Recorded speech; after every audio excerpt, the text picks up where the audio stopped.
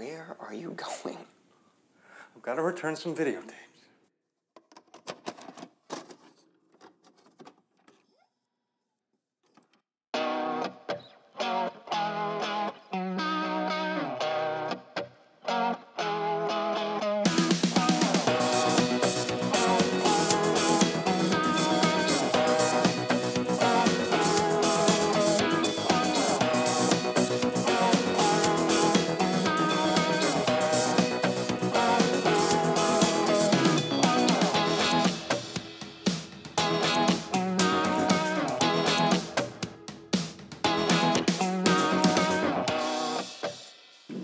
What's going on, everybody, and welcome back to the Video Store. This is Late Fees, a podcast where we run your favorite filmmakers and films through the gauntlet to determine whether it still checks out or whether it's time to put it back on the shelf. I am your host, Justin Davis, along with my co-hosts, Wes, Eric, and Pat. What's going on, everybody? Brett Kavanaugh is a sex pest. Cancel Kavanaugh. Fuck him. Burn in hell. I actually don't know who that is. What? Should I know? He's the Supreme The Court man who nominee. could very well... Oh, okay. Wes is so deeply buried in work. How could you expect him to know that? Because this man could deeply reshape the fabric of this country and our future for our kids Listen, and our kids. I just wanted to say sex pest, so that's all. I should have gone with somebody more We're fun. off to a rough start. I'm a little distracted because in like 2 weeks we get to see David Gordon Green's Halloween early. Yeah. So, Yeah, we have a 17-hour outing planned for the day. Oh, God. And Wes's whole life has been leading toward this experience. That's not hyperbole. He's lost sleep. He's worried. you should have seen me at work when we got the tickets. It was really bad. I was cool as a cuke. I knew it was going to be fine. I was out there buying extra tickets because I could. I just want to let the record show that, like, this is these kind of nerds that I'm doing this podcast with. You use words like canon when talking about Halloween. I can't relate. I just want to go back to say, speaking of sex pests, everyone will probably be looking at this episode and they probably heard our last episode on The Predator and wonder, hey, why in the hell are we doing Jim Carrey? This week, we have decided to indefinitely push back the Shane Black episode. We just felt as though here at Late Fees in the Video Store that there were some things that came out a couple weeks ago, maybe a week and a half ago, 2 weeks ago, with Shane Black and the production of The Predator, that we just felt as though it would have kind of put a blemish on the celebration of his films at this time. And so we're going to give it a couple weeks. We're going to see how it pans out. And we're going to actually, maybe come back to it. Is that cool? Perhaps. Yeah, the Christmas episode is called Away in a Changer. Yeah. So I'm pushing for this starting now. I've got a couple months to make it happen. So, In solidarity with Olivia Munn. That's what I'll say. shout out to Olivia Munn. Yeah, I love G4. But anyway, as we're saying, we had to restructure things, and we just came up with Jim Carrey. Jim Carrey wasn't even planned. In our actually, did we push him? No, we pushed Jim Carrey up. So we're gonna have to replace that. But we do have a tentative run of show for the next 2 months on 3 months actually on Late Fees. I'm gonna go ahead and just kind of give you guys. Let me bring up my laptop really quickly here. So 21st, this is when this episode will come out. That will be the Jim Carrey episode. In October, we have such a stacked October. We are hyped about October. We are so hyped about October. We've already told you guys we're going to be seeing Halloween in just a couple of weeks. But on the 5th of October, you can expect the Wes Craven episode of Late Fees. I'm really excited about that one. I can't wait to figure out what movies we're going to watch for that. On October 19th, we have the Halloween series with the fresh in our minds vision of Halloween 2018 in our heads, and we're going to be watching. We got lucky with the timing on that. Actually. That's very lucky. Really good. Well, we'll be able to have seen it twice too. So we'll be able to have seen it early and then see it on opening day. So October 19th, mark your calendars. The Halloween episode will be that day. October 31st, it will be our Halloween episode. So we're actually doing an extra episode this month or in October just to cover the whole spectrum of Halloween. We're going to be talking about each other's favorite horror movies. So like we'll pick a name out of a hat, and I might watch Wes's, and Pat might watch Eric's. Or you know what if we did requests? That's what I was saying. We should have some listener participation. We're going to get requests. So at the top of October, we're going to put a poll out, or we're not even a poll. We're going to put a tweet out, or we're going to put some type of messaging out. We're going to ask you guys what you think we should watch. We'll put all the names in somewhere, and we'll all randomly pick a movie, and we'll all talk about it. And if the one we randomly pick is bad, we'll pick a different one, but we won't tell you that we did that. So we're going into November. November 16th would have been the Jim Carrey episode. We are now currently restructuring that right now because of the change to the Shane Black episode. So stay tuned for that. I will probably have an update next episode. November 30th, Kevin Smith. Ooh. We're doing Kevin Smith on November 30th. Mark your calendars for that. And then in December, we also have another 3-episode block. On the 14th of December, this is certainly going to be probably one of our most popular episodes. We are doing Christopher Nolan. Ooh. So, yeah, mark your calendars for that as well. And the last 2 episodes in December, they're under wraps right now. We have a bonus episode, of course, but they're under wraps. We're gonna just kind of ride you guys out there. So just stay tuned for October. It's going to be super huge. See how organized we care about y'all so much that we plan ahead for your listening experience. And we're letting y'all know like what's coming up. So definitely get your Netflix and your iTunes rental or your physical rental even in order to watch all of these amazing directors and series, because we're definitely going to be talking about them on Late Fees. Yeah. Before we move on to Jim Carrey, I know we talked about The Predator a little bit. We talked about The Predator last episode. Did anybody see the new movie? I think just you. Just me? I'm the only one who saw it? I didn't see it. Oh, wow. I saw the 2.5. It's fucking terrible, okay? 2.5 is bad. To me, it's not terrible. I think saw it? I was giving it... I know, I saw Justin's review on Letterboxd. Check out my Letterboxd. I watch... Letterboxd makes me watch movies again. All right. Yeah. I'll say this though. I have not seen the final cut of the film, but I was able to see a test screening of a very early cut.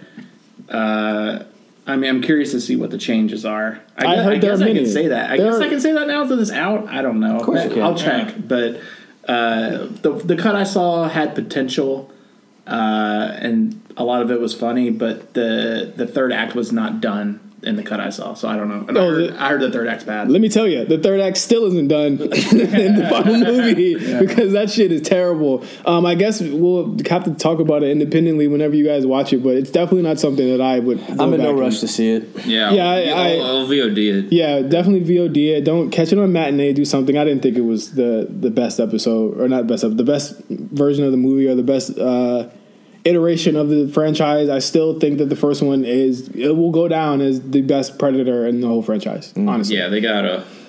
There's big shoes to fill. But if you saw The Predator, let us know how you felt about it. Just let us know on Instagram, Late Fees a Podcast, or let us know on Twitter by hitting either any of us up or hitting us up on at RNC Radio Live. But let's get into today's episode, which is Jim Carrey, an episode that we kind of pushed up a little bit. We weren't really expecting it, but we kind of came through with it. And Jim Carrey's had an interesting trajectory, an interesting career from the 90s all the way up to now. Pat, did you want to speak a little bit to that? I mean, I guess just briefly, great. I mean, the reason he's famous now is because of his run in the 90s. He had the Ace Ventura, I guess, franchise. It's only 2 movies, but it feels like a franchise. It had a cartoon. Yeah, it did. It had a cartoon. And the cartoon was, pretty popular for, cartoons of movies like that, which there were actually a lot of. The Mask had one as well. Yeah, but I don't think that one was his. It was very short-lived. But he had, his 1994 was amazing. Dumb and Dumber, The Mask, Ace Ventura. Yeah, in 1990, and then he had a movie that was considered good or great at the time, every year until 2000, and then he kind of gets a little swervy. He got a lot of acclaim with Truman Show in the late 90s, and then he gets some extreme acclaim, deservedly so, with Eternal Sunshine. I believe in 2004, but then it's kind of downhill after that. He makes some choices that are either strange or just downright bad. And sometimes a healthy combination of the both. Yeah, and he is definitely a little bit victim of something that has happened to a lot of people from the 90s, comedians specifically. And even though he was pretty vastly different than a lot of those guys, they just don't make movies like that anymore, and it's hard to write comedically for Jim Carrey now compared to then. One thing I've noticed in the movies that watched this week is like Jim always seems like he's in his own fucking like he's in a different movie than what they wrote for him. Right. He just does his thing. Yeah. And everyone. And it speaks to a larger pattern of just how poorly all comedy ages. We've watched a lot of our 90s superstars sort of fizzle out as like someone like Adam Sandler, who was once the most profitable and bankable comedic star, struggled to make comedies that connect while he found later acclaim, even though it was scattershot with more dramatic roles. Same with Ben Stiller. Like, I think his oeuvre has aged much better, but he has really pivoted hard into dramas and like as we saw, like Zoolander, this seminal classic that he made in 2001. He put out a much anticipated sequel in 2016 and it flopped. So it's like, you know, Will Ferrell seems to be carrying the torch a little more consistency than those guys. You know, we'll see what happens to, like, you know, the Seth Rogens, and you see Jonah Hill all but abandoning comedy, going for Oscar bait. So it's like we're in the new generation of the Apatow Farm League where we're seeing them translate comedy, and their comedies always felt less less broad than the Jim Carrey and Adam Sandler vehicles, where they're making more like Hal Ashby movies now and shit. So yeah, we'll see. I mean, granted, you know, they just Seth Rogen's still making like Sausage Party and This Is the End, which is amazing. But yeah, we'll see how long that pattern lasts. Yeah, it's just like it's true. I mean, it's still true now about comedy, but it feels especially true about comedy. I mean, if from the 80s and 90s and even the noughts, the aughts, whatever. And it feels like less so each time, but because the comedy depends on being kind of broad and because it kind of leans on what at the time it thinks of as subversion, but just ends up 10 years later feeling like cheap, low-hanging fruit. Yeah. Like, even the good movies that we're going to have to talk that we're talking about have big parts of them that are just like unacceptable by today's standards. Like not even like, oh, that's a product of the time. Like, yes, it is. But even then, and now that's unacceptable. Yeah. Like, there are certain aspects of comedy where you can say that's a product of the time, and it's okay. But we have to talk about how it's bad now, and then there are things that are just like ruinous. Some of the shit was bad then. Yeah, That's like when I watch like Eddie Murphy's Raw, where it's like clearly we have to talk about how influential and how its DNA is in almost every stand-up after Raw and Delirious.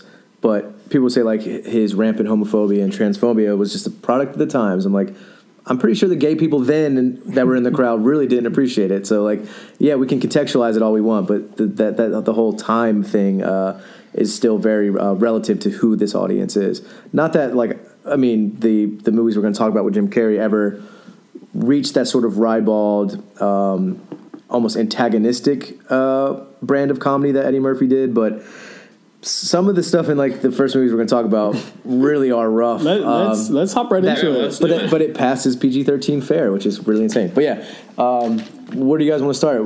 Let's start with the first one that came out in '94, and that was Ace Ventura, Pet Detective. Yeah, a movie that I know Wes saw a couple months ago. I did. And it kind of spurned our conversation for Jim Carrey, and it kind of started it. I just watched it on my own. Oh, like, just for funsies. Before we decided to do this? No. I just I think I saw it on Netflix, and I was like, oh, it's been a while. And then I watched the whole thing, and I was like, oh yeah, this is a pretty fucked up movie. And fucked up it is. It came out in '94. It starred Jim Carrey, of course, as the titular character, Ace Ventura, Pet Detective, who is looking for a missing dolphin from the Miami Dolphins. It's their mascot, Snowflake. Yep. Yeah. And let's take a step back. The premise of that, I wish it wouldn't fly.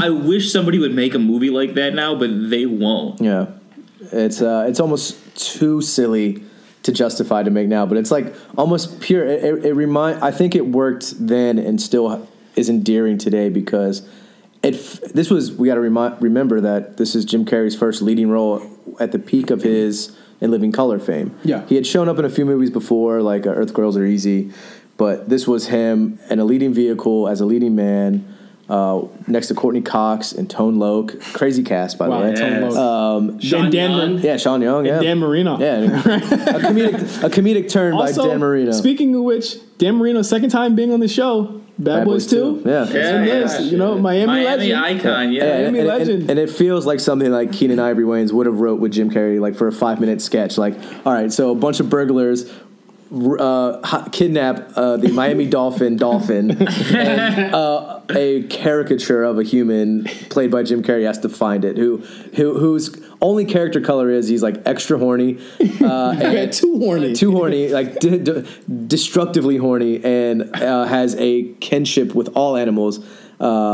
And that's literally all crazy you know about him. combination of superpowers. He like women love him. Like within these first 5 minutes of this movie, he's getting a blowjob. and it's PG-13, and they'll show seeing it. that as a kid. So did everybody grow up watching this movie? I watched this movie. I didn't know what the fuck was going on. I was gotta like, say, oh, she's- I did not grow up with Ace Ventura. Like I saw it or whatever. I saw it in theaters, and I did not know what was happening because literally the cold open is him like finding a woman's pet. Like that's what his profession entails.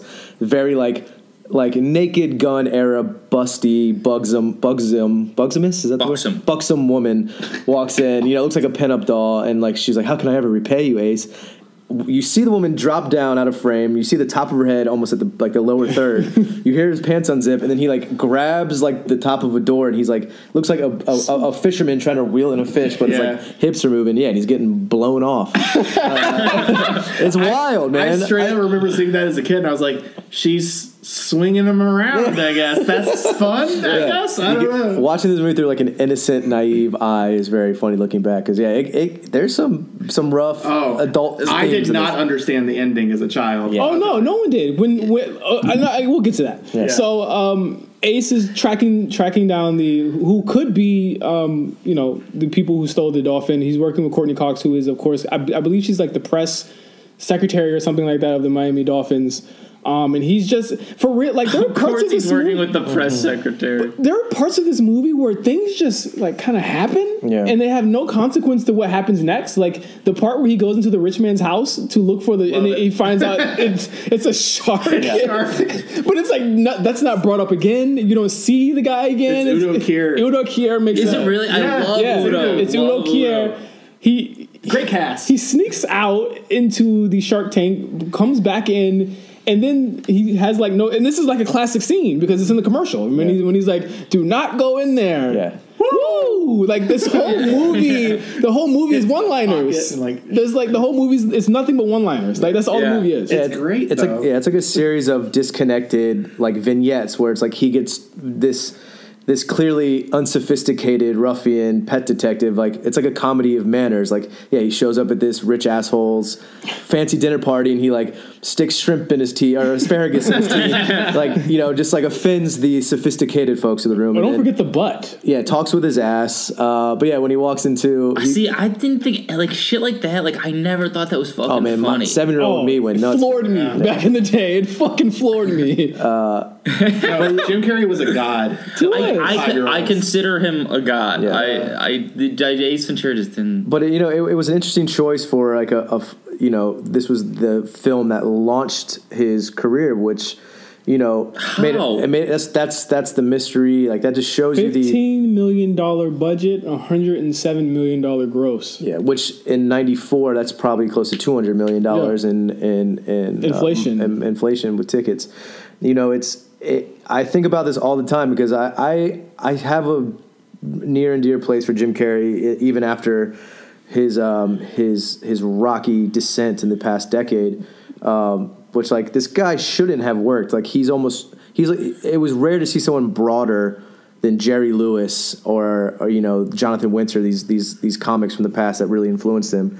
And him just like being so physical and so big and broad and like playing to like the back of the theater, it has all the comedy. It has all the comedy of the low IQ and the high IQ at times. Yeah. And I feel like the high IQ might have checked out in the third act.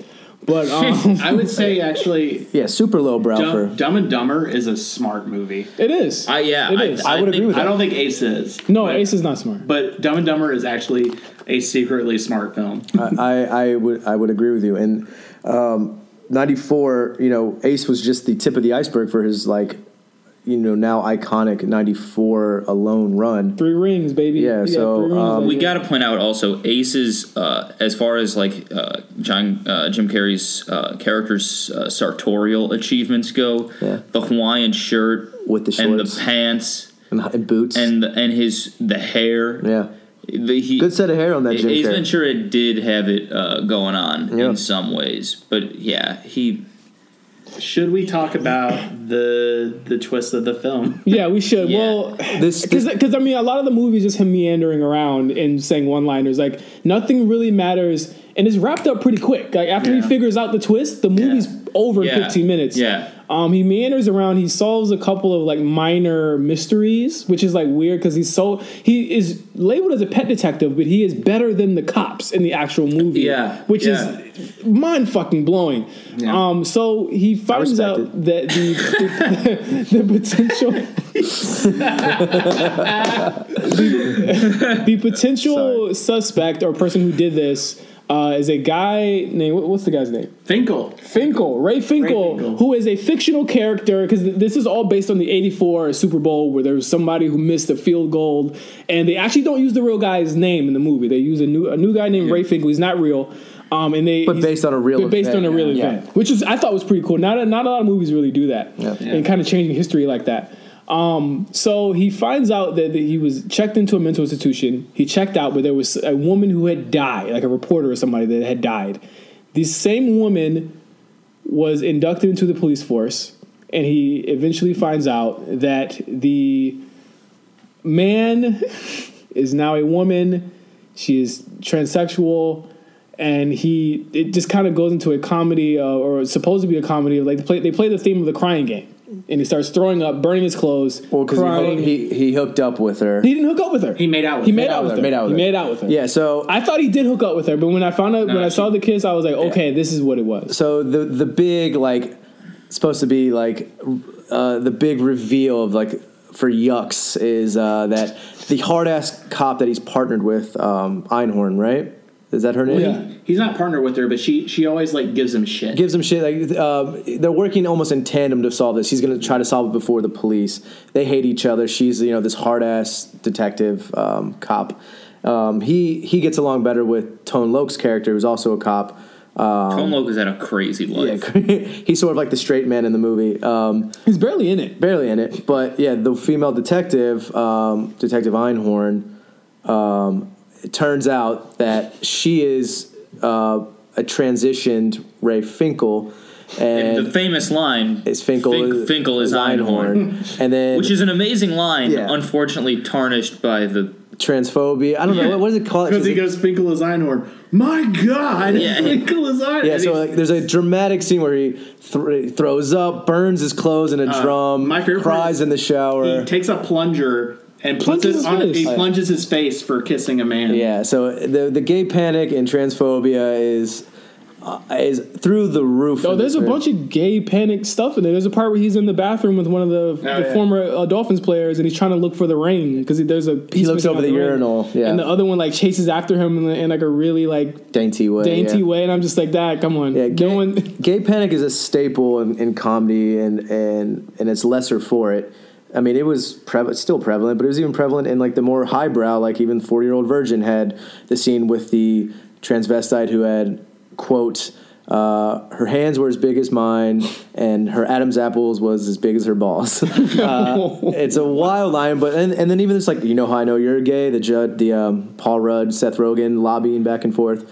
So it's it's a gross trope, but it was almost that plunging his face because he kissed a man and throwing up, and then seeing at the end where he turns Einhorn around and she has a bulge. Which didn't look like a dick and balls. Yeah, it was looked confusing. She had tucked her male genitals. How far was this movie pushing PG-13 at the time? That scene is a lie. Yeah, Yeah, that scene is a lie. It seemed basically, a dick print and played it for as like something That gross. shit was like a Walkman. Yeah. Yeah, it was like, When I was a kid, I was like, she's got rocks in her. Yeah, Like, I thought it was doo doo. I thought she shit her pants. I did too. Okay, yeah. I was like, it's rocks or shit, because all the cops throw up. Yeah, because I was like, damn. Like, So- I mean, I used to shit my pants too. That's the reason. So yeah, when you watch this as a naive child, you don't realize the grotesque gender politics and implications of that scene. But it has not aged well. But what comedy has not? I'm not apologizing for it. It's rough. But yeah, that, I mean, he beats the shit out of her. yeah, too. they get into a fist yeah. fight. And he also continues to say that she's a man. Yeah. and she is not a man. Yeah, violently misgendering people. It's really rough watching through a 2018 lens. I mean, this is why, like I said, comedy has the lifespan of a banana. It's really hard to justify this stuff through a modern context. So, But banana bread, so good. before we move on to the next movie, which is Still in '94. still in '94, what was the best catchphrase in Ace Ventura? That's going to be the trope. Oh here. Jesus! Alrighty then, I'll take the easy road out. I don't know why, but I really like the laces out. Laces out. Yeah, Yeah. that works. I also really like Dan Marino should die of gonorrhea. I don't know. I remember. Rot in hell. Sorry. I was definitely the kind of like 8-year-old knucklehead who did the talking out of his ass thing. Oh yeah. But I remember saying "Lihu Zahir." Yeah, that was a big one. in like middle school, and like that like was a deep burn back then. Yeah. That was a deep cut, baby. I'm sure there's others I can think. I mean, of. here's the thing. We're just asking for your favorite one. We're just asking for your favorite one. Finkel is Einhorn. Yeah. He's like, if you were just saying that just sounds like a revelation about like someone in disguise. Yeah. Like if you say it and you like don't conceptualize what it's actually about, it's like, oh, that's a good line. Now it's like it's very bad. Yeah. But it was like before I realized how just horrible it was. It was one of my favorite lines. But I mean, I hate "Do Not Go In There," but it's I was gonna say, well, really good. I'm glad you said that. That's if we can talk about one positive influence it has. We felt the Ace Ventura influence in one of the best comedies of the century that came out 2 years ago, Pop Star, when Conor Farrell, played by Andy Samberg, shits in the Anne Frank house and walks out and does "Do Not Go In There." And Pop Star is an unsung hero of comedies. Okay, totally. Go watch fucking get that movie right now. A loser already. That is. it. Yeah, he's alrighty then all throughout it. I mean, come on. You're her. Yeah, it's so good. So, Jim Carrey's got a lot of jaw action going on. Oh God. Yeah. so the next movie on the slate, 94's The Mask, an adaptation of a Dark Horse comic directed by Chuck Russell. It's continuing the streak of Jim Carrey. It is about a mild-mannered banker named Stanley Ipkiss who finds some type of strange Nordic mask, puts it on one day. There's no explanation. They say They say it's Loki's spirit. Yeah, and he's like, Loki? Who's that? Yeah. I was just like, what do you mean? But and he basically, listen, The Mask doesn't have a plot. Let's just be clear. Yeah, no. Today was the first time I'd seen it maybe in like one sitting actually in my life. It had been about 20 years since I've seen this movie. It's not good. It's not terrible, but it's not like a good movie. There's no It's a bad plot. movie. There's no plot. There's It's literally a no plot. showcase for Jim Carrey. Yeah, Yeah. that's literally what it It's is. 100% what it is. If I could boil it down to one thing, is he finds the mask. He does Jim Carrey things. There are a lot of set pieces that allow him to do Jim Carrey things. Yeah. It has literally the movie. I don't know if you guys noticed this, has like 4 locations. It all looked like it was done on a set. Like the bank, his apartment, the club, and then the bridge where The he bridge. finds So much was Yeah. shot on a lot, obviously. Yeah, it was on a lot. There's so many of like the Dutch like corner of a building shot that like shows an alley that is just a lot alley.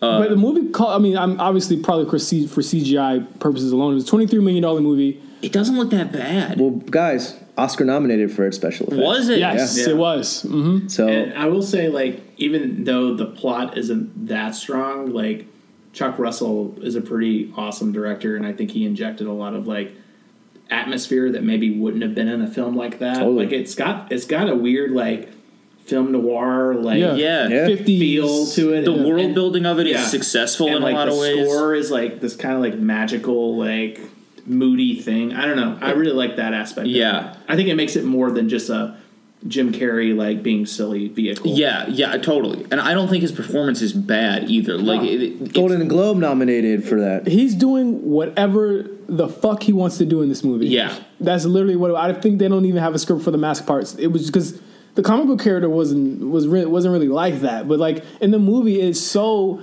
I don't even think I noticed it when I was a kid. The Mask is not a good guy. Like he robs the bank and kills multiple people. I think it's important to bring up because the movie doesn't indict or damn the Stanley Ipkiss for his behavior when the mask is on. He learns that like, okay, I don't like this guy. Yeah.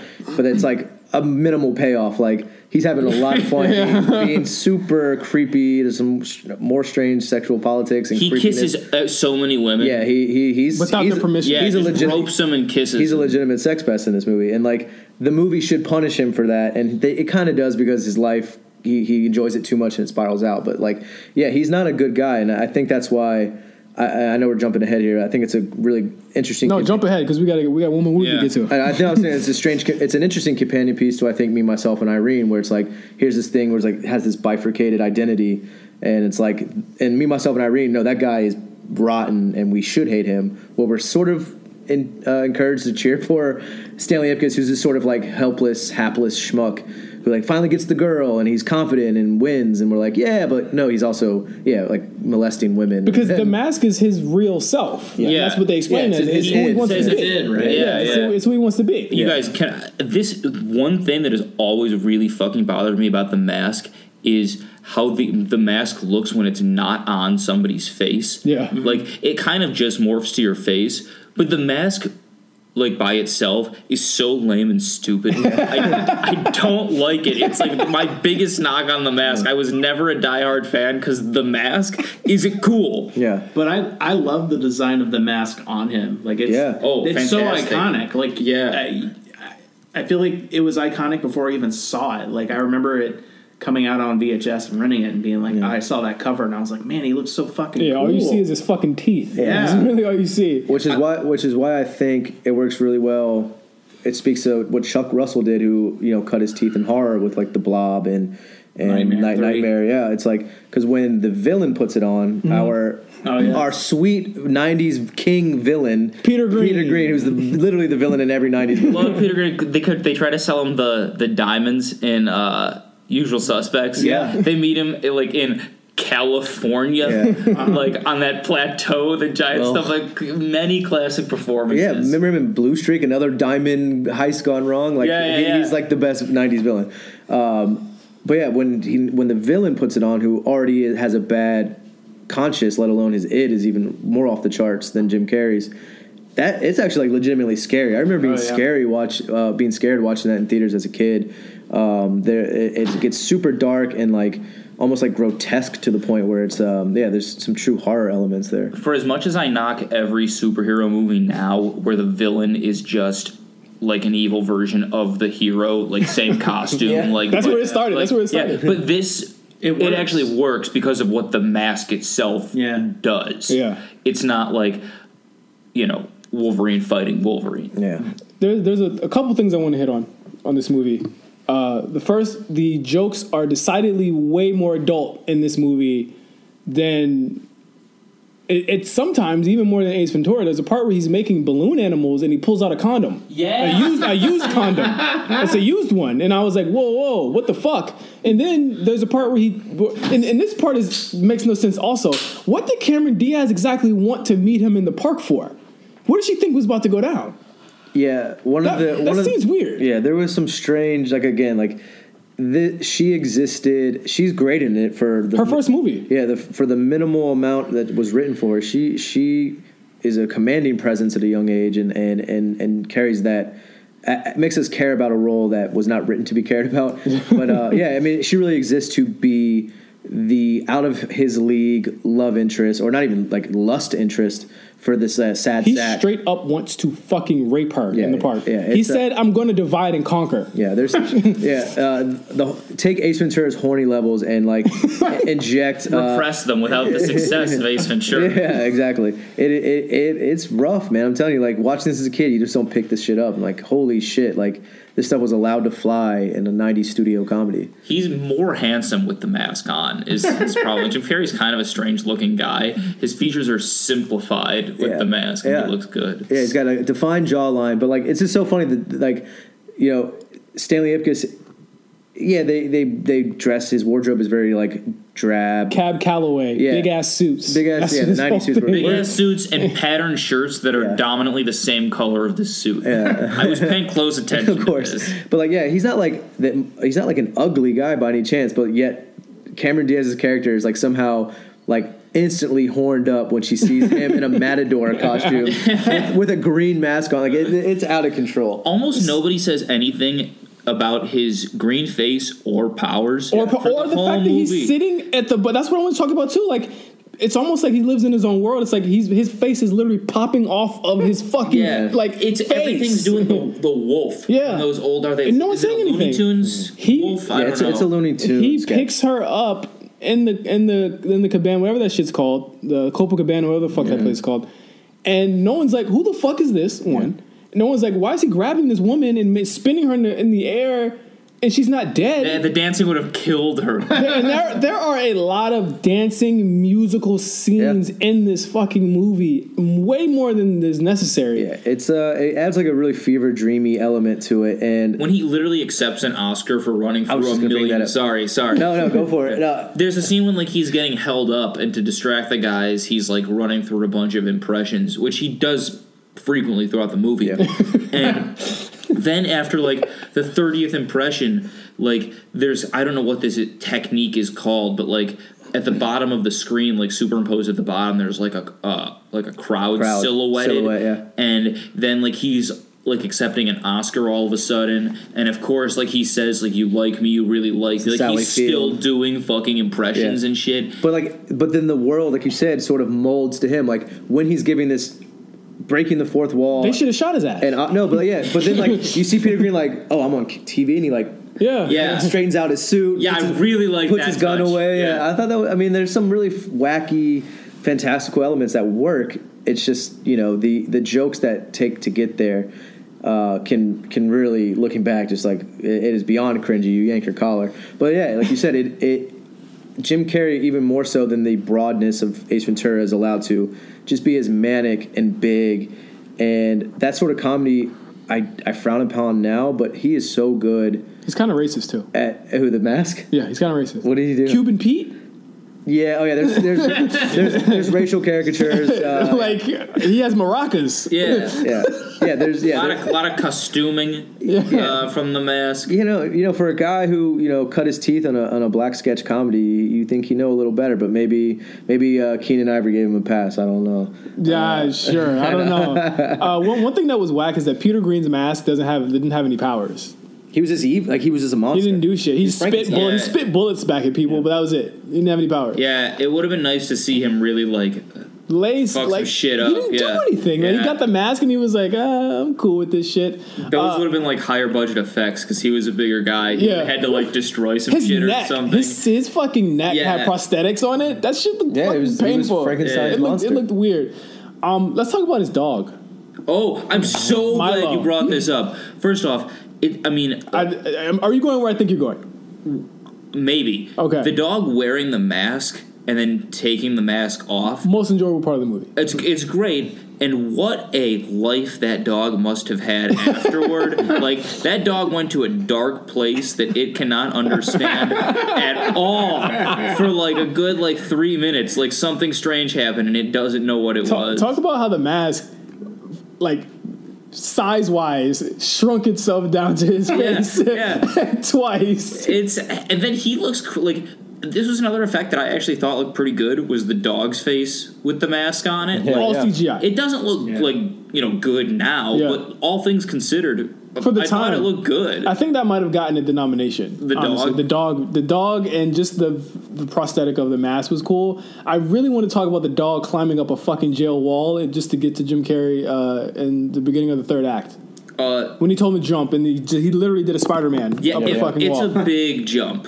It's a huge jump. The dog is It solidifies the dog as basically like one of the main characters in the movie. But again, the mask, like we did with Ace Ventura, best one-liner. Somebody stop me.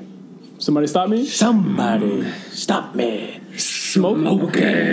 Yeah. He does that at the end after he kisses her, and I'm like, you should have lost the pussy for that. The Mask is one of the movies that highlights for me like the weirdness of like the romance aspect of superhero movies, where like the love interest kind of knows that it's like the same person, but like it's playfully like she goes along with like not knowing. Like, and in this one, because the mask makes him so different, like almost a different guy, like it's a little rapier than usual. Like it's just a You tried to rape me a day ago. It's just a weird like, which like speaks to the id of who wrote this shit. It's like, is this like something you get off to? Like, I want to like wear some creepy mask and make out with a girl who's a little reluctant, and then yell a catchphrase. She's a little more than reluctant. And yell out a catchphrase. Like she kicks him in the balls. she does fight back, and then like ultimately relents. Like it's super creepy, man. Somebody, I mean, again, I'm just gonna say, the two that have been named are both classic, but like, so, I mean, the man is it's like Arnold, like he's a catchphrase king. Somebody stop me and smoking. Yeah. I mean, they're. Oh, last thing about the mask, smoking. There's a scene when like he's dreaming about seeing, he like fucks up when he sees Cameron Diaz at the club the first time, and so he's having a dream about seeing her there again. And when she pulls up, he's like standing outside glamorously smoking a cigarette, and it's so like it was just so weird to see somebody, I mean, in a PG-13 movie smoking a cigarette.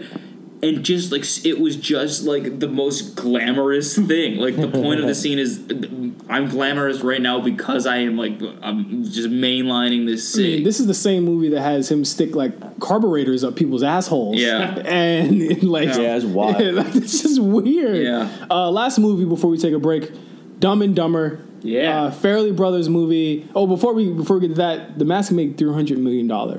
That's worldwide. insane. Wow. So he went up from Ace Ventura. But Dumb and Dumber, very dark comedy here.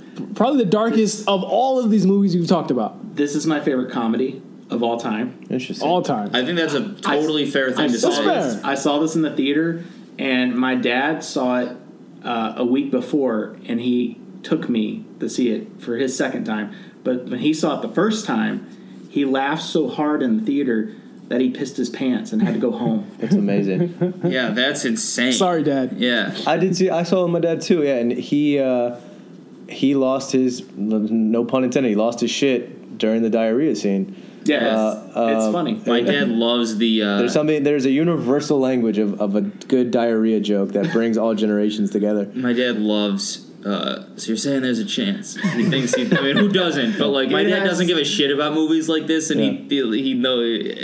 If there is any movie of this time, of this year, and Jim Carrey's done this now the third time, if there's any movie that pushes the PG-13 limit to the edge, Dumb and Dumber is that movie. Yeah. It is a story of two friends, incredibly stupid friends, who go on a cross-country event. Again, this movie has no plot. There really isn't a plot. And it probably has the most plot of any of these Any of these three movies, Yeah. And having no plot, the plot is get from point A to point B, get the item back to person at point B. They go on a cross-country adventure. They find all sorts of antics. And I think this is a movie you can discuss based on set pieces, really. More than in the other movies than anything else. It's such a... I mean, it's still a thing that comedies do, but especially in the 90s, comedies are like set pieces that exist for antics, and the plot really is only the beginning of the first act and the end of the third act. Yeah. And everything between that is stuff that is basically interchangeable. Yeah, because in order to get to the plot, they have to get fired from their jobs. Yeah. And then they have to take the dog grooming vehicle. That's how they're getting to point A, and then you keep going. There's one understated moment of this movie, and I love, like, we're going to talk about set pieces, obviously. I love when Lloyd comes back with the little scooter. Oh, And he's playing with the mirror. And he's like, and it's like, wait a minute. You traded in the fucking car for this fucking scooter. And it's like so absurd, but the way he's playing it so straight faced, like, this is a Porsche. Like, this is better than what we fucking had. And then he loves it. I really love that scene. I think, more than anything, that is a scene that always sticks out with me when he's riding up the fucking street and it's like, this motherfucker got a motor scooter. I think the movie works primarily because you believe them as friends, and it's such a great chemistry is real, yeah. comedic turn for Jeff Daniels, who was a very serious actor at that point. Yeah, that movie was like a release valve for him after like Arachnophobia and Speed and all these high art, highfalutin. Oh, and Gettysburg. Yeah. Like he's made a ton of capital S serious films right before this. And it's especially impressive considering who he's going toe to toe with. Yeah. And it's not like he's the straight man and he's he ones up him multiple times. Yeah. This is one movie where Jim Carrey gets bodied countless times. Yeah. Yeah, and that's like they sort of what's fascinating about it is like they sort of violate a cardinal rule of comedy, which is like if you have someone as big as Jim Carrey, you go the opposite way to balance it out, have either some sort of sight gag or personality difference that evens it out, like the way like Kevin Hart and Will Ferrell balance each other out, where like if one's going super big, the other guy plays it straight. Jeff Daniels. Are you talking about that movie where Will Ferrell goes to jail? Get Hard, which is a problematic movie. I was going to say, I can't believe of all the movies you could have brought up. I was just thinking more about the height differential, but like this was that's like the visual gag that works. But when it's like two guys going toe to toe on like character traits alone, like one guy should have been straight or the opposite, but they were just a smorgasbord of the same sort of just over the top idiocy, like thundering idiocy. It shouldn't work, but it does. And I think it sort of laid a blueprint for better or for worse. We can talk about it, but like the bromance sort of trope that would define later comedies, where it's like you care about how much these friends love each other, and it hurts you when they have a falling out in the middle of them in the second act. You know, like you want to see them work it out. Like Wes was saying, the chemistry is so real, and that's a testament to these performances. And you just like want to see them hang out. Like the movie, like it has a plot, but it's simple. It's like point A to point B, and it works because you just want to see these two idiots like go across America and have weird encounters with normal people. And they're like, "What the fuck is wrong with you?" Like, I honest to God, I wouldn't say this is my favorite comedy. That would be Dodgeball, but it's up there, and I think so many. We got to run through just a couple of the all-time there's so many lines in this movie. I mean, all-time moment, killing Mental with the burger. Yeah, the burger, the bird, Petey. Petey selling Petey to the kid. Yeah, just them, have a head. Just them in those tuxedos and spraying the Bianca the wrong way into people's eyes. Lighting the fart on fire.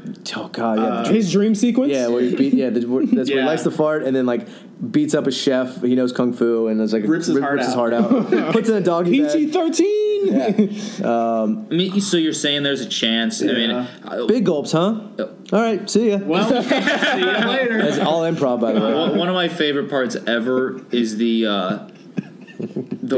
when they get what's his name to pay for their Seabass. I was just about to bring that up. Yeah. Kick his ass, Seabass. Which it is like when he just gestures to Seabass and Seabass. Yeah, I think it's a really good scheme. Yeah. One of my favorite parts is when he's like, they cut them to a mile down the road. They slit their throats. That is one of the all-time jokes for me. I think that is the funniest. And the thing is, we haven't even mentioned really in depth the laxative part, which is the biggest gag of the movie. Yeah. Also, I think this gets lost because of the diarrhea, but they get that cop to drink piss. I was just about oh yeah, Tic Tac, sir.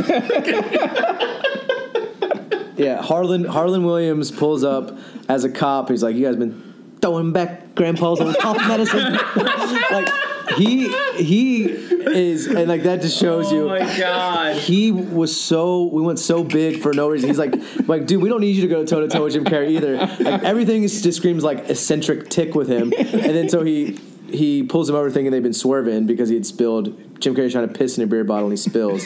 So the cop pulls him over and he's like, "Give me some of that beer." Like, nobody talks like this. And he drinks it. And then, I kid you not, it's like 4 minutes of like him, just because he drank piss, it's like, like eyes twitching. Like, you wouldn't do it. You would just throw up and keep it moving. Like, he has like a legit, like his brain misfires.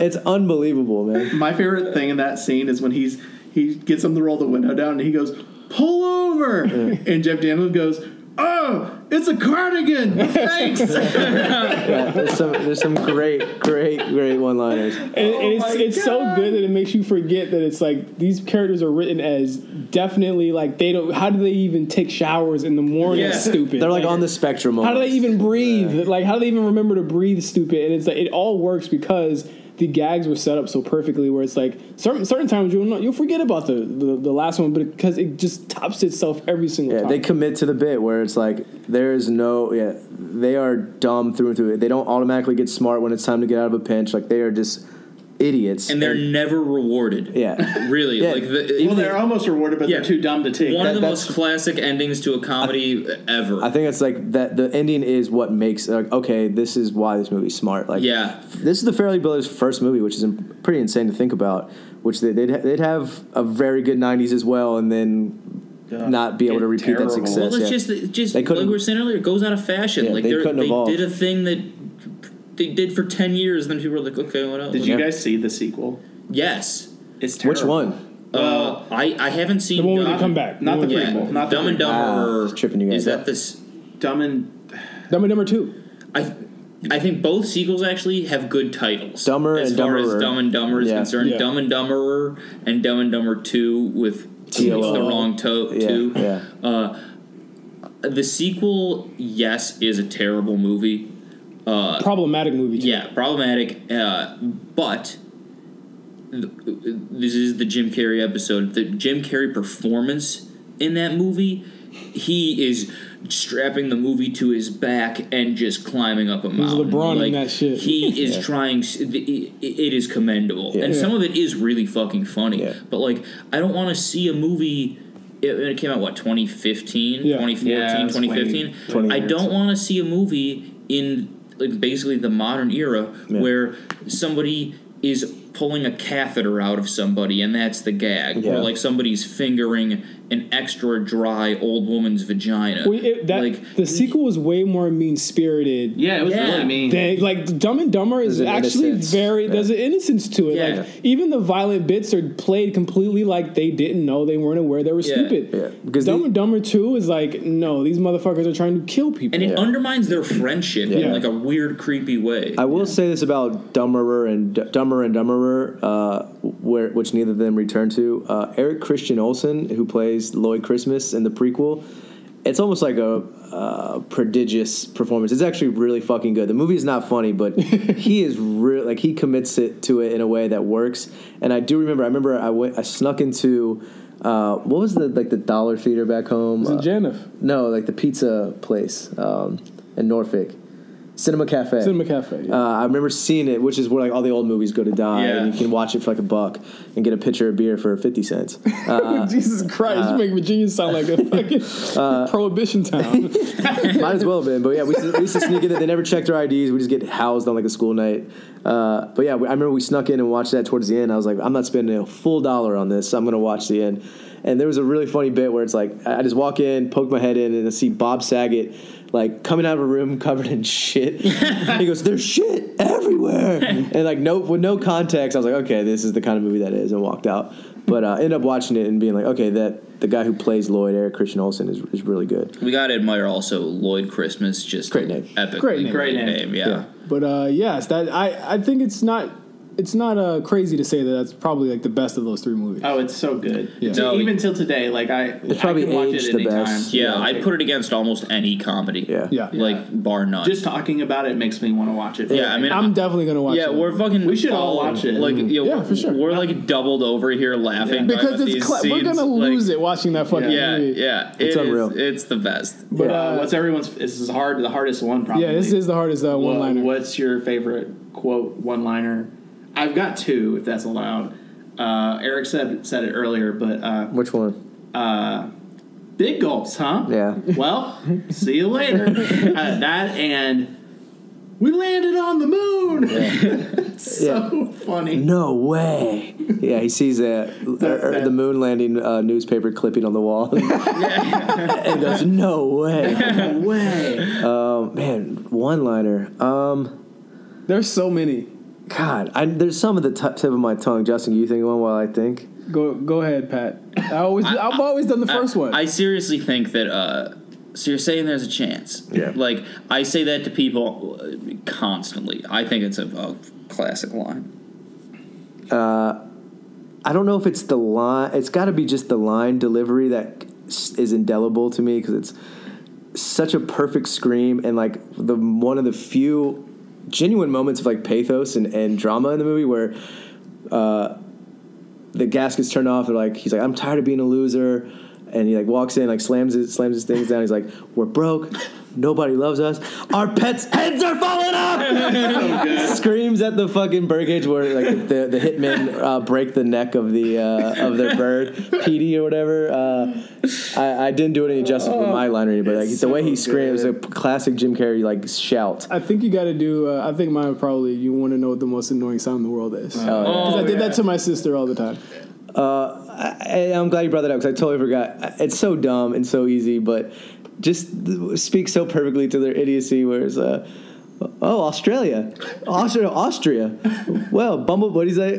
Put a shrimp on the barbie. Shrimp on the barbie. He says Austria, and he thinks that's Australia. Or when he says, well, according to this, we've only gone about 4 inches. Yeah. It's like, Man, I thought the Rocky Mountains would be a lot rockier than this. That John Denver's full of shit, man. Yeah. PG-13. Yeah. It just even like hearing ourselves laughing at this is so dumb. But Samsonite. I was way off. It's just there's something so genuine and sincere about it that it works. That is our walk down the '94 era of Jim Carrey. The best. And after we get back from this, we're gonna go down. We're gonna go way down. Yeah, So 94 far. to 23. Yeah, we're gonna go way down. So stay tuned on the late fees. We'll be right back.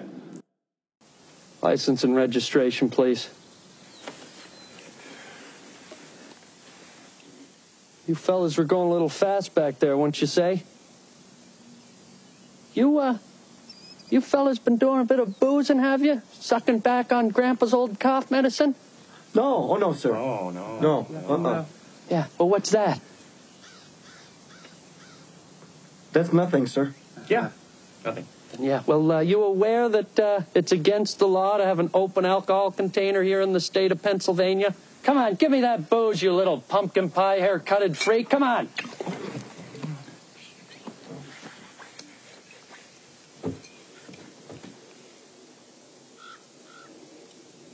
Sir, no, wait. No, sir, don't drink. You'd keep your mouth shut if you knew it was good for you, buddy.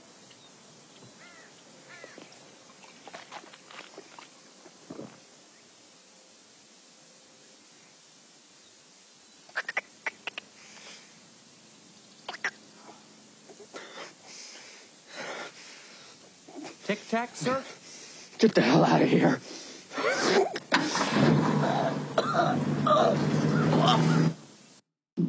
Alrighty then. Welcome back to Late Fees, sponsored by ArcLight. Shout out to ArcLight And Letterboxd. and Letterboxd. Check out my Letterboxd, but more importantly, check out ArcLight and go ahead and become an ArcLight member. Become a part of the gold circle of ArcLight members. You know what I'm saying? We're all part of it. But shout out to ArcLight. We are talking about Jim Carrey. We've walked through in extensive detail his legendary 1994. We're going to kind of speed through his 95, 96. And the 95 was a big year for Jim Carrey as well. He had Batman Forever, which, hold tight, we're going to talk about Batman Forever. Just not today, okay? We have a whole podcast dedicated to that. We're going to have a whole podcast dedicated to Batman Forever. Just hang tight with us. We also had Ace Ventura When Nature Calls. Really racist movie. It's a bad movie. It's bad. I mean, even Jim himself said this movie's racist Yeah, as fuck. he even knew it was wrong, and which sucks because it is one of the more Chicago. It is one of the more offensive characters to ever ask a black actor to perform, but Tommy Davidson, as his has the tribal foil that like the villain that he fight, or like not a villain, but it's like the guy he has to fight in the tribe in Africa. It is one of the funniest performances I've ever seen in my life. He doesn't speak English. It's like he makes up a gibberish dialect, and they fight with spears, and it's the most offensive thing I've ever seen. But God bless Tommy Davidson for going through with it. It's racist and it's bad. Yeah. It is. But I will say the scene where he comes out of the robotic rhino Classic. is incredible. Yeah, the family on the safari thinks they're watching a rhino give birth, and it's Jim Carrey like ripping the asshole open of an animatronic rhino. Very graphic. Yeah, and he comes out, he's naked for some reason because it got so hot in there. It's unbelievable. But yeah, we decided to bookend the Jim Carrey arc with 2007's The Number 23. Yeah. Which unanimously panned by this group of viewers and I didn't finish it. And audiences at large. It's one of the worst movies I've ever seen. Agree. It's almost unwatchable and incoherent in a way that it doesn't even have charm. Like I've seen really bad movies that I can ironically enjoy because it's like so bad it's charming. A lot of reviews for Number 23. It has an 8% on Rotten Tomatoes. Not a 20. Well, 8 plus 15 is plus divided by. I can't wait to dive into this fucking movie. And it is. I don't know what I was gonna say, but it is. It's a shocking. Yeah, it's shockingly bad. But like, just before we leap into that, I think it's smart to sort of find the connective thread or some sort of linchpin that I wouldn't say pivoted, but sort of moved Jim Carrey to a different realm of acting, because like we said, he still had very classic and big comedy roles in the 90s, like 95, like you said, When Nature Calls, and then Batman as Ed Nygma, the Riddler, and Batman Forever. But I think it was 97's The Cable Guy, which first not only made him the first 96, pardon me, the first $20 million actor to ever live. He was the first actor to receive that much money as a baseline salary. It was a very polarizing film for how dark and unsettling and just straight up weird it was. It was directed by Ben Stiller, starring, and I could go on about how much I love Ben as a director. But it's, starred Matthew Broderick and Jim Carrey as this very for the very first time, an unlikable, like aggressively unlikable sociopath. They call that against type. Yes, exactly. And it was his first time, and then that's a great point, first time of him really spreading his wings a bit. And it is billed as a comedy, but it is a tragic comedy. It's very dark. Anything but. Yeah, and I think it was the first time we really got to see Jim Carrey sort of telegraph that sort of like melancholy and darkness that was in him. He wasn't just this big goofball that we had gotten to know him, like a sort of like a Robin Williams type, where, Robin would show us his dramatic chops, but we sort of recognize him as this clown. And instead of like this tragic, there's two masks, the comedy mask and the tragedy mask. And we never really got to see it. And Jim Carrey's Cable Guy was the first time we really saw that. The darkness even extends to he's like sinister. Yeah, oh yeah. He's violent. He's a stalker. It tiptoes in a way that you empathize with him, but then all of it goes out the window when you see like this guy is almost irredeemable. And Ben Stiller makes a good point to make this more just about like some broad character casting, where it's like it is a movie about a society that becomes has a pornographic obsession with their screens, becomes how we consume media.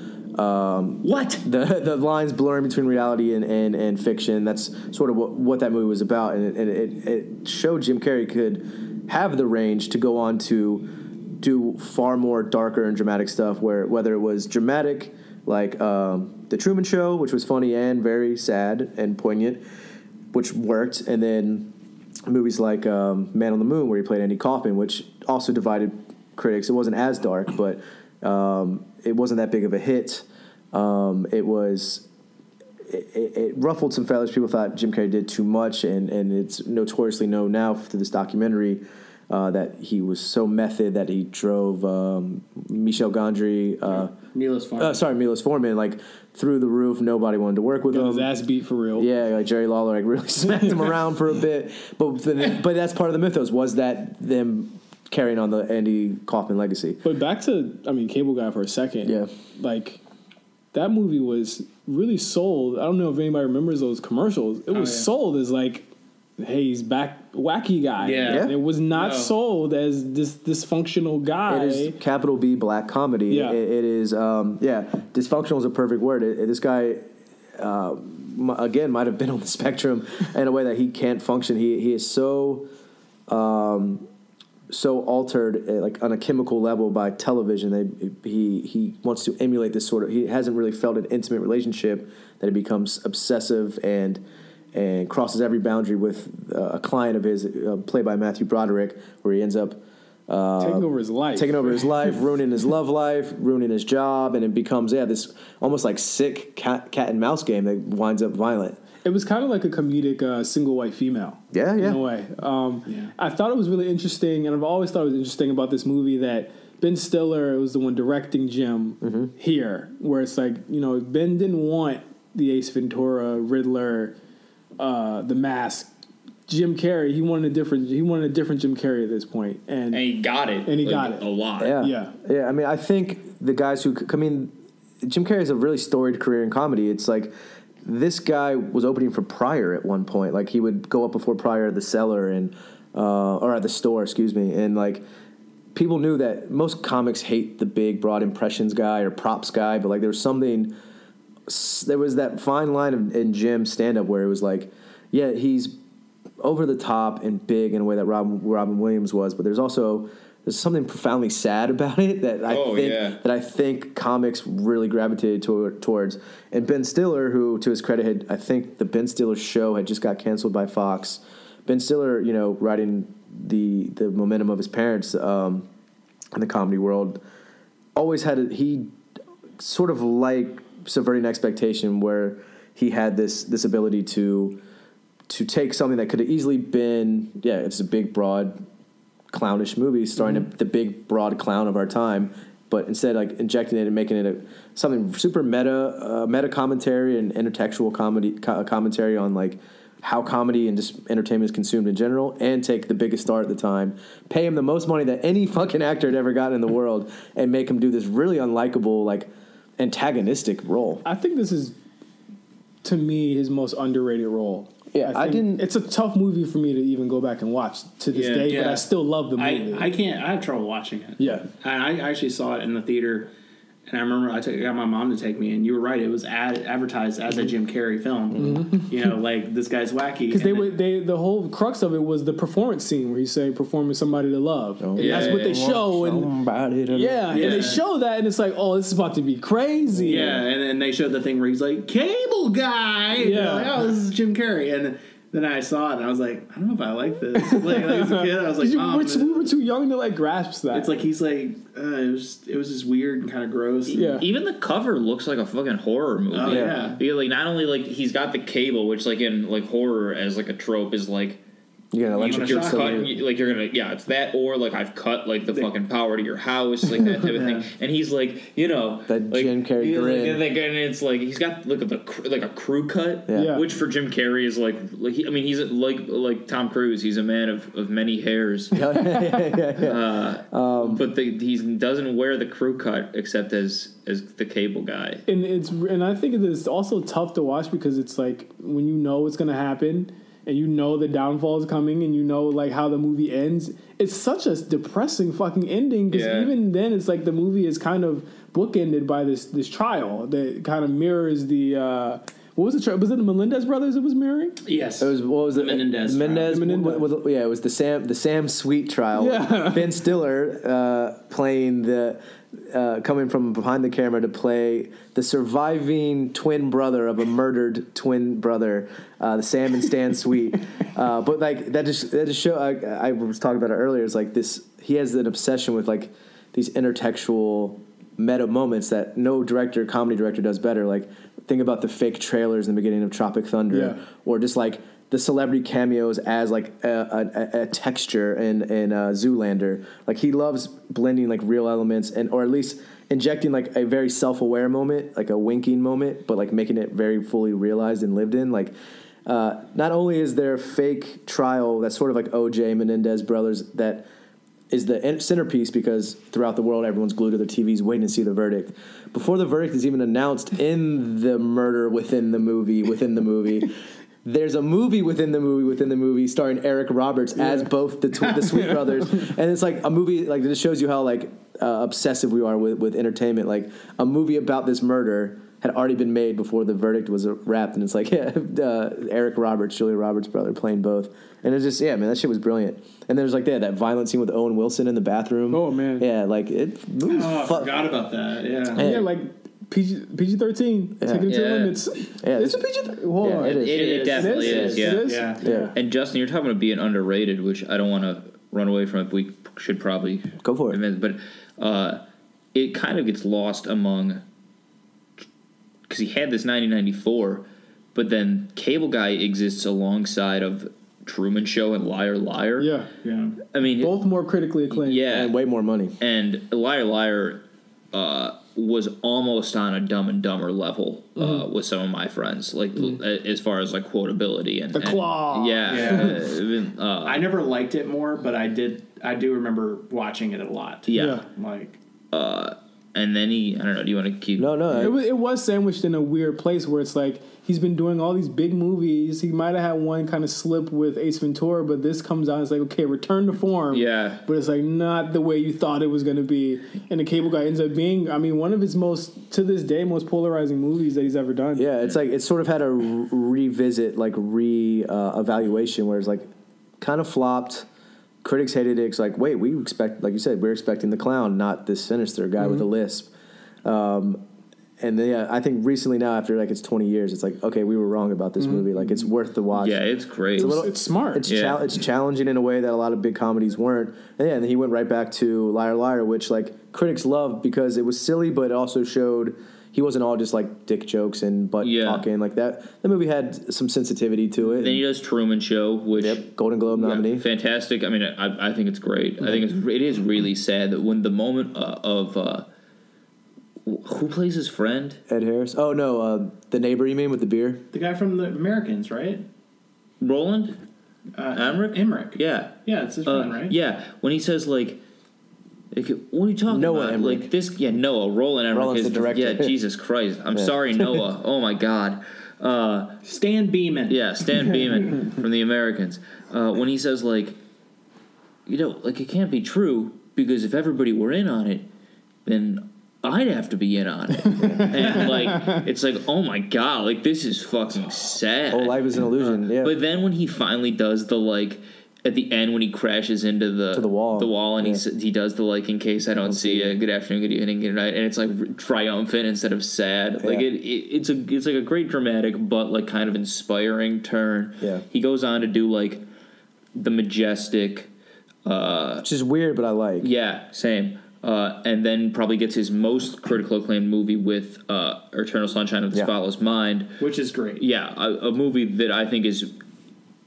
As far as movies that have been made when the people here have been alive, I think is one of the better ones. Yeah, despite like it being abused to death by like emo Tumblr tweens. Yeah, Tumblr culture. Yeah, it is actually a pretty.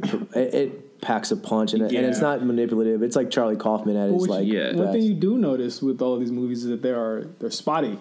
Yeah, very long periods of time where he's going between these movies, but they're all movies that you can tell, like other than like. Fucking Horton Hears a Who. Yeah. And shit like that. 2008. Yeah. Oh, shit, it came out after 2008. Yeah, it was way, Damn, ouch, Jim. We did Series of Unfortunate Events. Like, he did some kid stuff. He did some kid stuff. And, like, again, as we're saying, to varying success. He's more prone to do those nowadays than he is. Eventually, this uneven path gets him to 2007's The Number 23. Which I think, like, I think the high watermark of his career, as far as the height of his powers, might have been 2000, but like we can't, gloss over Bruce Almighty in 2003. Yeah, which was like I think his last big comedy, which is crazy. I mean, that movie did like hangover numbers for a comedy, And then Fun with Dick and Jane was right before the number 23, and that like barely cleared 100. Like he was sort of losing steam. And then we get to 2007's the number 23, which I know you guys have a ton to say about. Man, this movie. So the number 23, directed by Joel Schumacher, their second movie together. Batman Forever is the first one. Yeah, 10 years later or 12 years later. It is a very interesting movie that is about. I mean, Jim Carrey's I think he's even said in interviews that like the number 23 is something that he's obsessed over a lot in his life. But the movie is definitely, it's about two central stories, and two central protagonists. One being the names in this movie. Fingerling. Fingerling is the name of the detective, which I don't have many notes on this movie, but his wife, played by Virginia Madsen. Yes. But he plays Walter Sparrow in the present day. Walter Sparrow, amazing. Also, Walter Sparrow, his job, dog catcher. Interesting. A lot of dog, and he was a dog groomer. No, that was Jeff Daniels. Never mind. But Fingerling, when they first say his name, Virginia Madsen is like, yeah, his name is like Fingerling, like cool name. I'm like, what? It's not a cool name. Yeah. First off, who wrote that? Second off, like no. A 10-second pivot. Every time I hear him say Fingerling, it just reminded me of his actually brilliant cameo in The Office as the guy who kept going to the Finger Lakes. Yes. When he's interviewing for Steve Carell's job and like that brief montage, he's like, I had to go see my family in the Finger Lakes. So people hated that slew of cameos, but. Some of them were great. The Office one was great. So Sparrow finds a book because of a series of events that happens in one day that leads him to this red book that he believes mirrors his own life. And so from there, he becomes obsessed with one of the characters in it who is obsessed with the number 23. He starts to see parallels in his own life, which that of the book and the number 23. And listen, when I tell you that this movie, we've been saying these movies don't have plot this whole episode. This movie has too much fucking plot.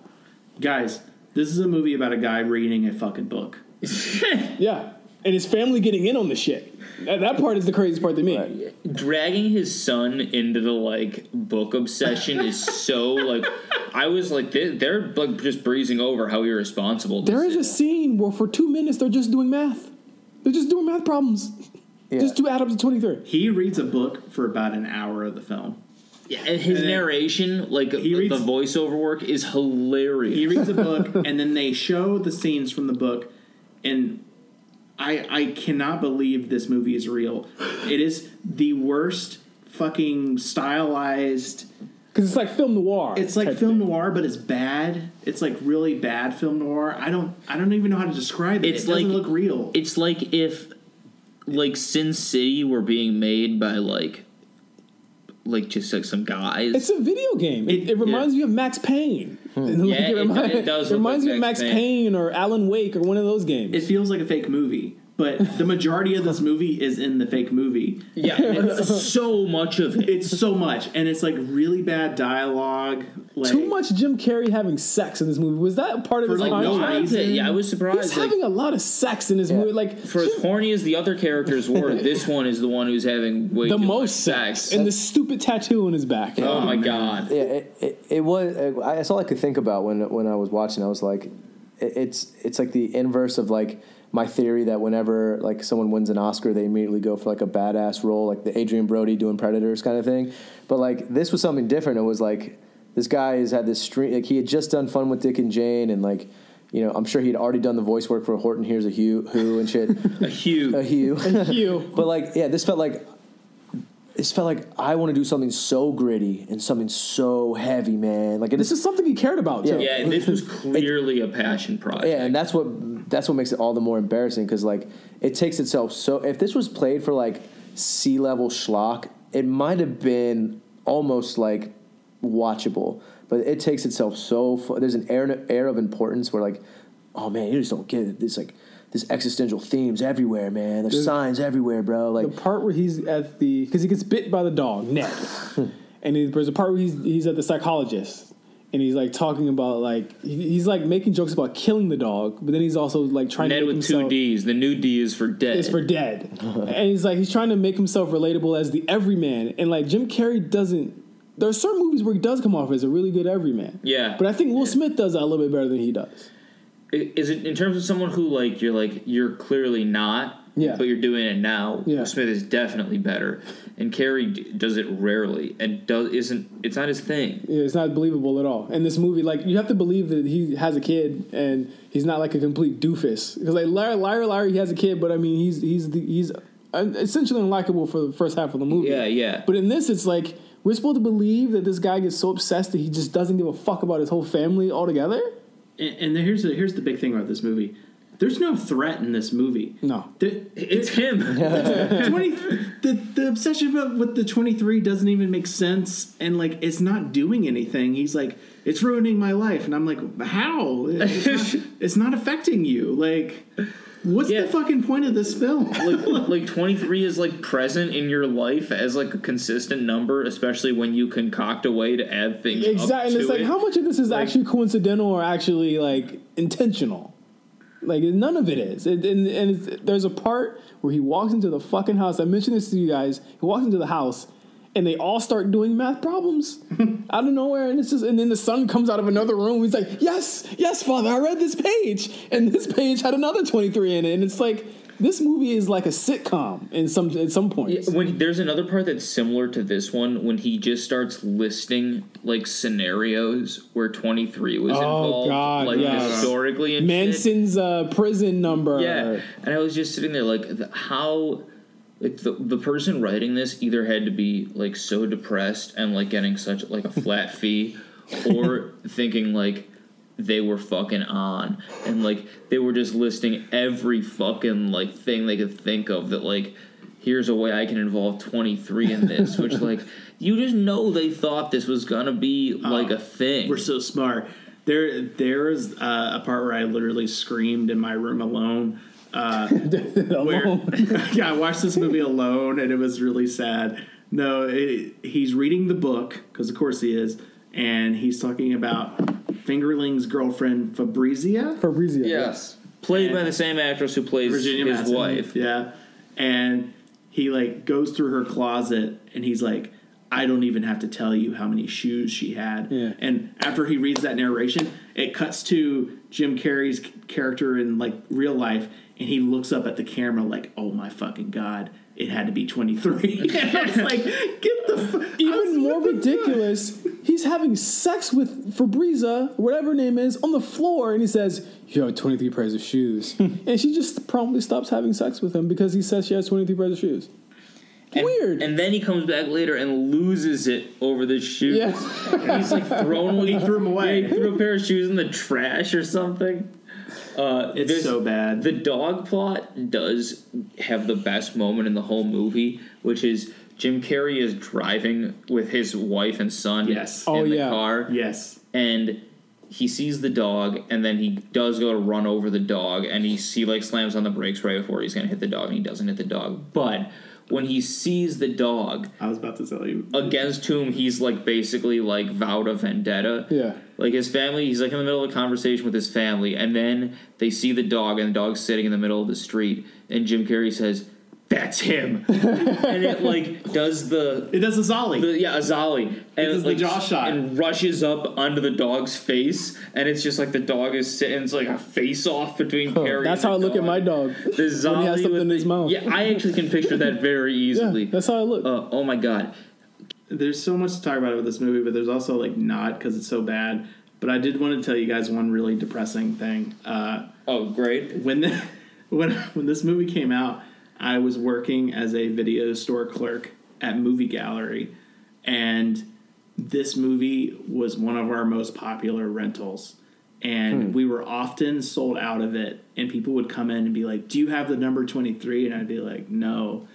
And that like ruined their night. Yeah, because they were like in the number 23, and they needed it to like complete their story. Those people went on to promote Pizzagate in a Reddit thread. Like, can you imagine though? Like, can you imagine like being bummed out that you couldn't watch this movie? Like, watching this movie was a punishment to me. Oh yeah, it was really bad. Sorry. This movie is shorter than The Mask. It's 98 minutes. Yeah, which is like it feels like a fucking eternity. I was watching it before I like came to see you guys, and I didn't finish it because I was like, it's still going. That's usually my sweet spot. Anything less than an hour 40 is a perfect movie. This felt like a 7-hour trip through hell. It's because it's a guy reading a fucking book. Yeah, and it's like, yeah. I know Joe Schumacher has a super spotty track record. I mean, some of it, to say the least. Yeah, that is Eric's. That is Eric's. You could say mixed reviews. That is your mixed reviews of this episode. I'm the king of diplomacy, but like, I mean, the guy made fucking Phone Booth, which fucking rips and whips ass. I'm a Phone Booth lover also. So it's like, I can't. He has some goodwill. Most of it sucks, but like, he made Lost Boys. That's the goodwill. That too. That's it. And exactly, and our Batman Forever, baby, coming soon.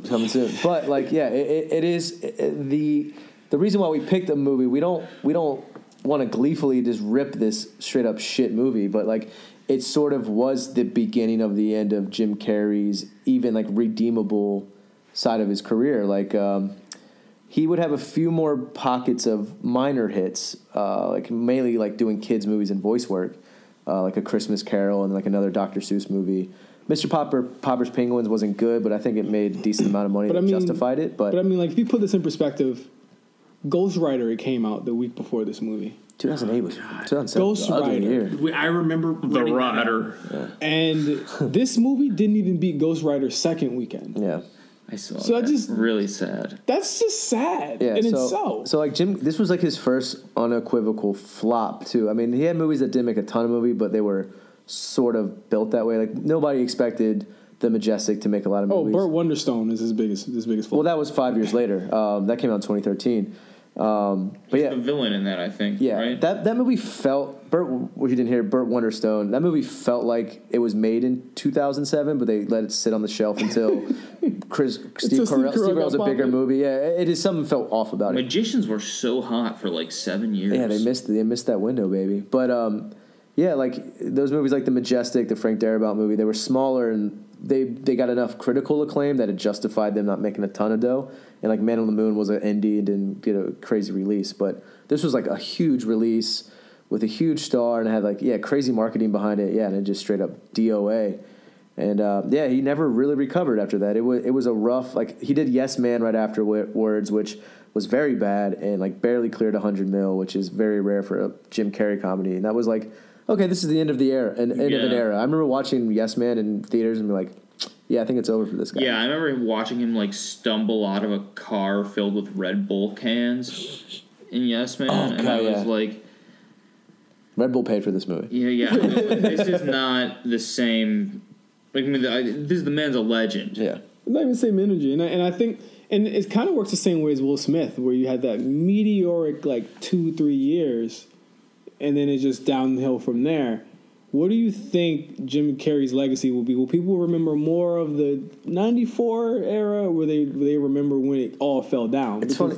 It's funny because like, I'm 32, so I was born in '86. So him and Sandler were sort of part of my formative years of like the '96 through 2000, like 10 through 14. Eric's the oldest and I'm the youngest, and I'm 28. So there's like a high school gap between us, basically. And I would say the same thing, like Jim Carrey movies and Adam Sandler movies, like, but those were the comedies when I was a kid. And you're 28? Yeah. So I'm 29. Okay, so 3-4 years old. I'm 29. Yeah. But I've talked to like kids even younger than us, like kids at work and shit like that, like the PAs that are like 22 that work at the front desk, and they're like, I never watched a Jim Carrey movie. Like, I grew up watching, like, Seth Rogen or Kevin Hart. Like, Kevin Hart is their first big movie star. Yeah. Which is fucking sweet and, like, just strange to think about. Because, like, we knew Kevin Hart from Soul Plane, which is, like, universally, like, one of the worst movies ever made. But now he's one of the greatest stand-ups. Most successful stand-ups, I'll say. So, yeah, like, these guys sort of, like, are a non-factor. It's like me watching... like a Steve Guttenberg movie from the 80s. Like, it's like Rick Moranis. Yeah, Rick Moranis. Well, I got love for Ricky, but yeah, Lord Hellman. Yeah, Spaceballs changed my life. But yeah, it's almost like it's a different time for these kids. But I think he will still be remembered by the 90s run, just because it was such an iconic 90s run and such an influential one that like there are still enough people like referencing Jim Carrey as an influence on them, like the Seth Rogans and the people still carrying that torch, that I think it matters enough. And it's deep. Like the 90s run has it's not 2 movies. Yeah. It's like 10. Yeah, it's like I mean, like The Mask is the worst of I think the 3 movies, like other than the really problematic stuff in Ace. Yeah. Absolutely. And people still love The Mask.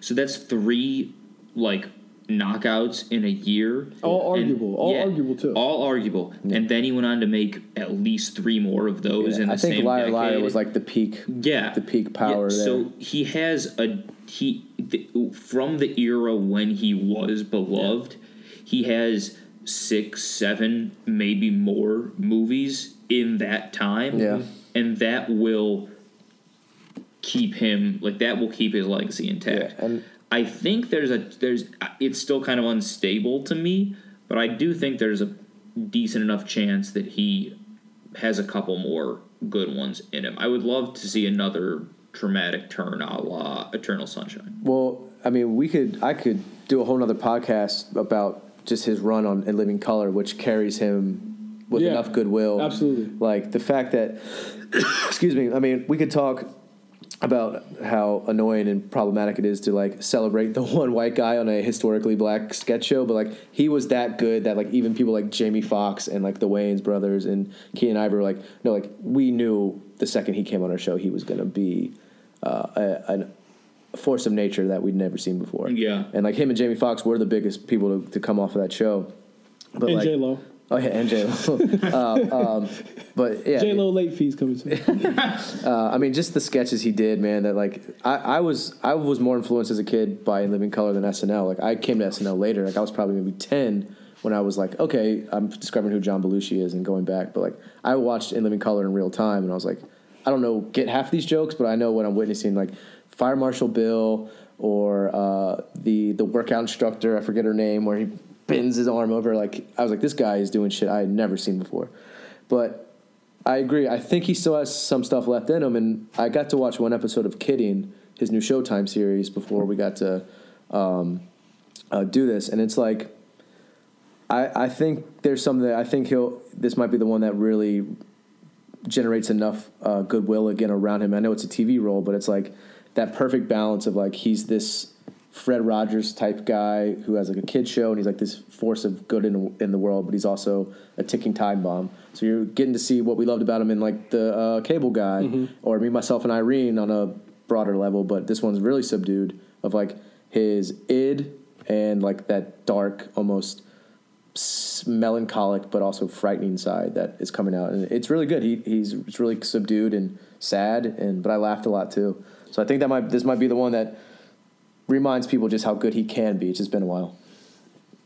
Pure legend. Any other thoughts, Wes, Pat? No, I mean, I think the 90s run alone, like, I don't think there's any, like, coming down from that, even though he's definitely fallen pretty far, because number 23 was he's Robotnik so now. Bad. He's Dr. Robotnik Yeah, now. He's going to be Dr. Robotnik in the Sonic movie, and that could be really cool. Yeah. Again, more kids movies. He knows where the bread is buttered. Yeah. No, total legend. I mean, has he made some horrible movies? Yeah, clearly. But so is every actor. I mean, you only have so much control. I mean, he's made some horrible movies. He fucking swings for the fences, both in choice in role selection and performance of those roles. Yeah, he goes for it.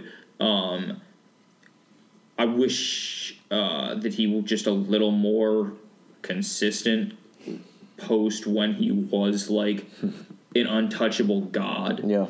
But I mean, I think for people of our generation, he's top five. Yeah. Top three, honestly. Comedy, drama, he's beloved and he is deservedly. And I hate beloved. I hate to compare. I probably get a lot of hate for this comparing him to Will Smith.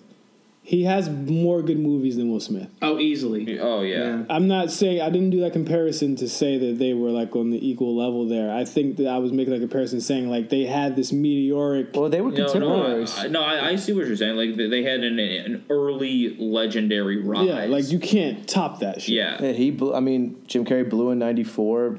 Will was '96. Mm-hmm. I mean, just think about those early VMAs or MTV Movie Awards. Like, it was always down to like Those Will two. Smith and Will. Like, they had like a 5 year straight. Like, it was them. Like, when he won, like he went and tried to kiss Will Smith. Yeah, oh, yeah, Will Smith would dap him up. You know, like it was like him and Will Smith, and then Sandler came into the mix around like '98, '99. I do remember that was a really good like recurring gag on those shows. Yeah, like them always like beating each other and like they like fake fight each other or whatever. And yeah, it was Movie awards were kind of low key my favorite MTV thing. they were the best. For And now no one even shows up to those shits anymore. Like no one shows up. In the 90s, like late 90s, it was actually cool. Yeah. Yeah. And now it's like, who watches that shit? There were a couple. It kind of peaked and then started to bottom out when the Matrix sequels came out, and they had I think it was Justin Timberlake and Sean William Scott. Yeah, I remember that. In the scenes with like the Oracle And it was Will and Ferrell. Neo. Yes, The architect,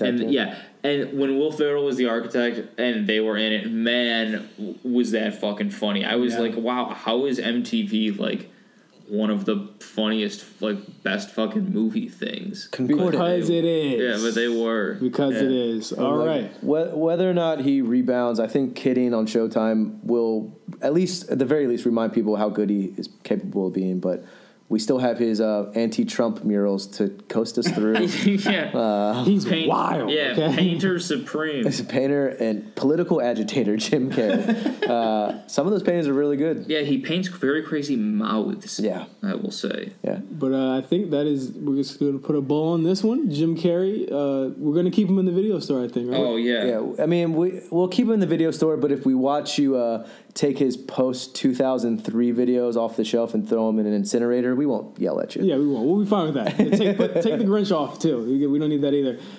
Next time on Late Fees, Wes Craven, October 5th. Ooh. We're ready. We're going right into October. Very busy month for all of us. I hope you guys are ready to watch a whole bunch of fucking movies, okay? God. And I hate horror movies. This is going to be fun for me. So Wes Craven episode is October 5th. Thanks and shout out to Arclight for sponsoring that one as well for us. They've been a long-time partner and contributor to Late Fees. Yeah, thank you for the dome screening of The Nun. The movie was terrible. It was absolutely the worst movie I've ever seen in my They life. showed that in the Dome? Yeah, Yes. but thank you for Holy showing shit. it in the dome. One time for the Grinch. What? That's what he does. That's what he does in the fucking movie. He I like he breaks The the Grinch. That fourth was a good wall impression. and he fucking leans in and he does that in the movie. What just happened? Pat just had a manic moment. He channeled his inner Jim That's Carrey. the Grinch. Pat That's is Grinch the line. kid version of the Grinch from that movie. You are the kid version of that Grinch every single day. Any final words, boys? Can I plug something? Oh, yeah. Plug away. Go off, sir. King. So if you like horror movies, or if you grew up with the movie The Monster Squad, Oh, here we go. I worked on a documentary about the Monster Squad called Wolfman's Got Nards, and it is screening in Los Angeles at Beyond Fest October 4th. So get tickets, and I think I'll definitely be there. I think these guys will be there. Come say hi. We'll be there for Be sure. there, LA. Yeah, You'll we'll see be us there. there. You'll see us. Get tickets and maybe get plane tickets. Actually, you're laughing.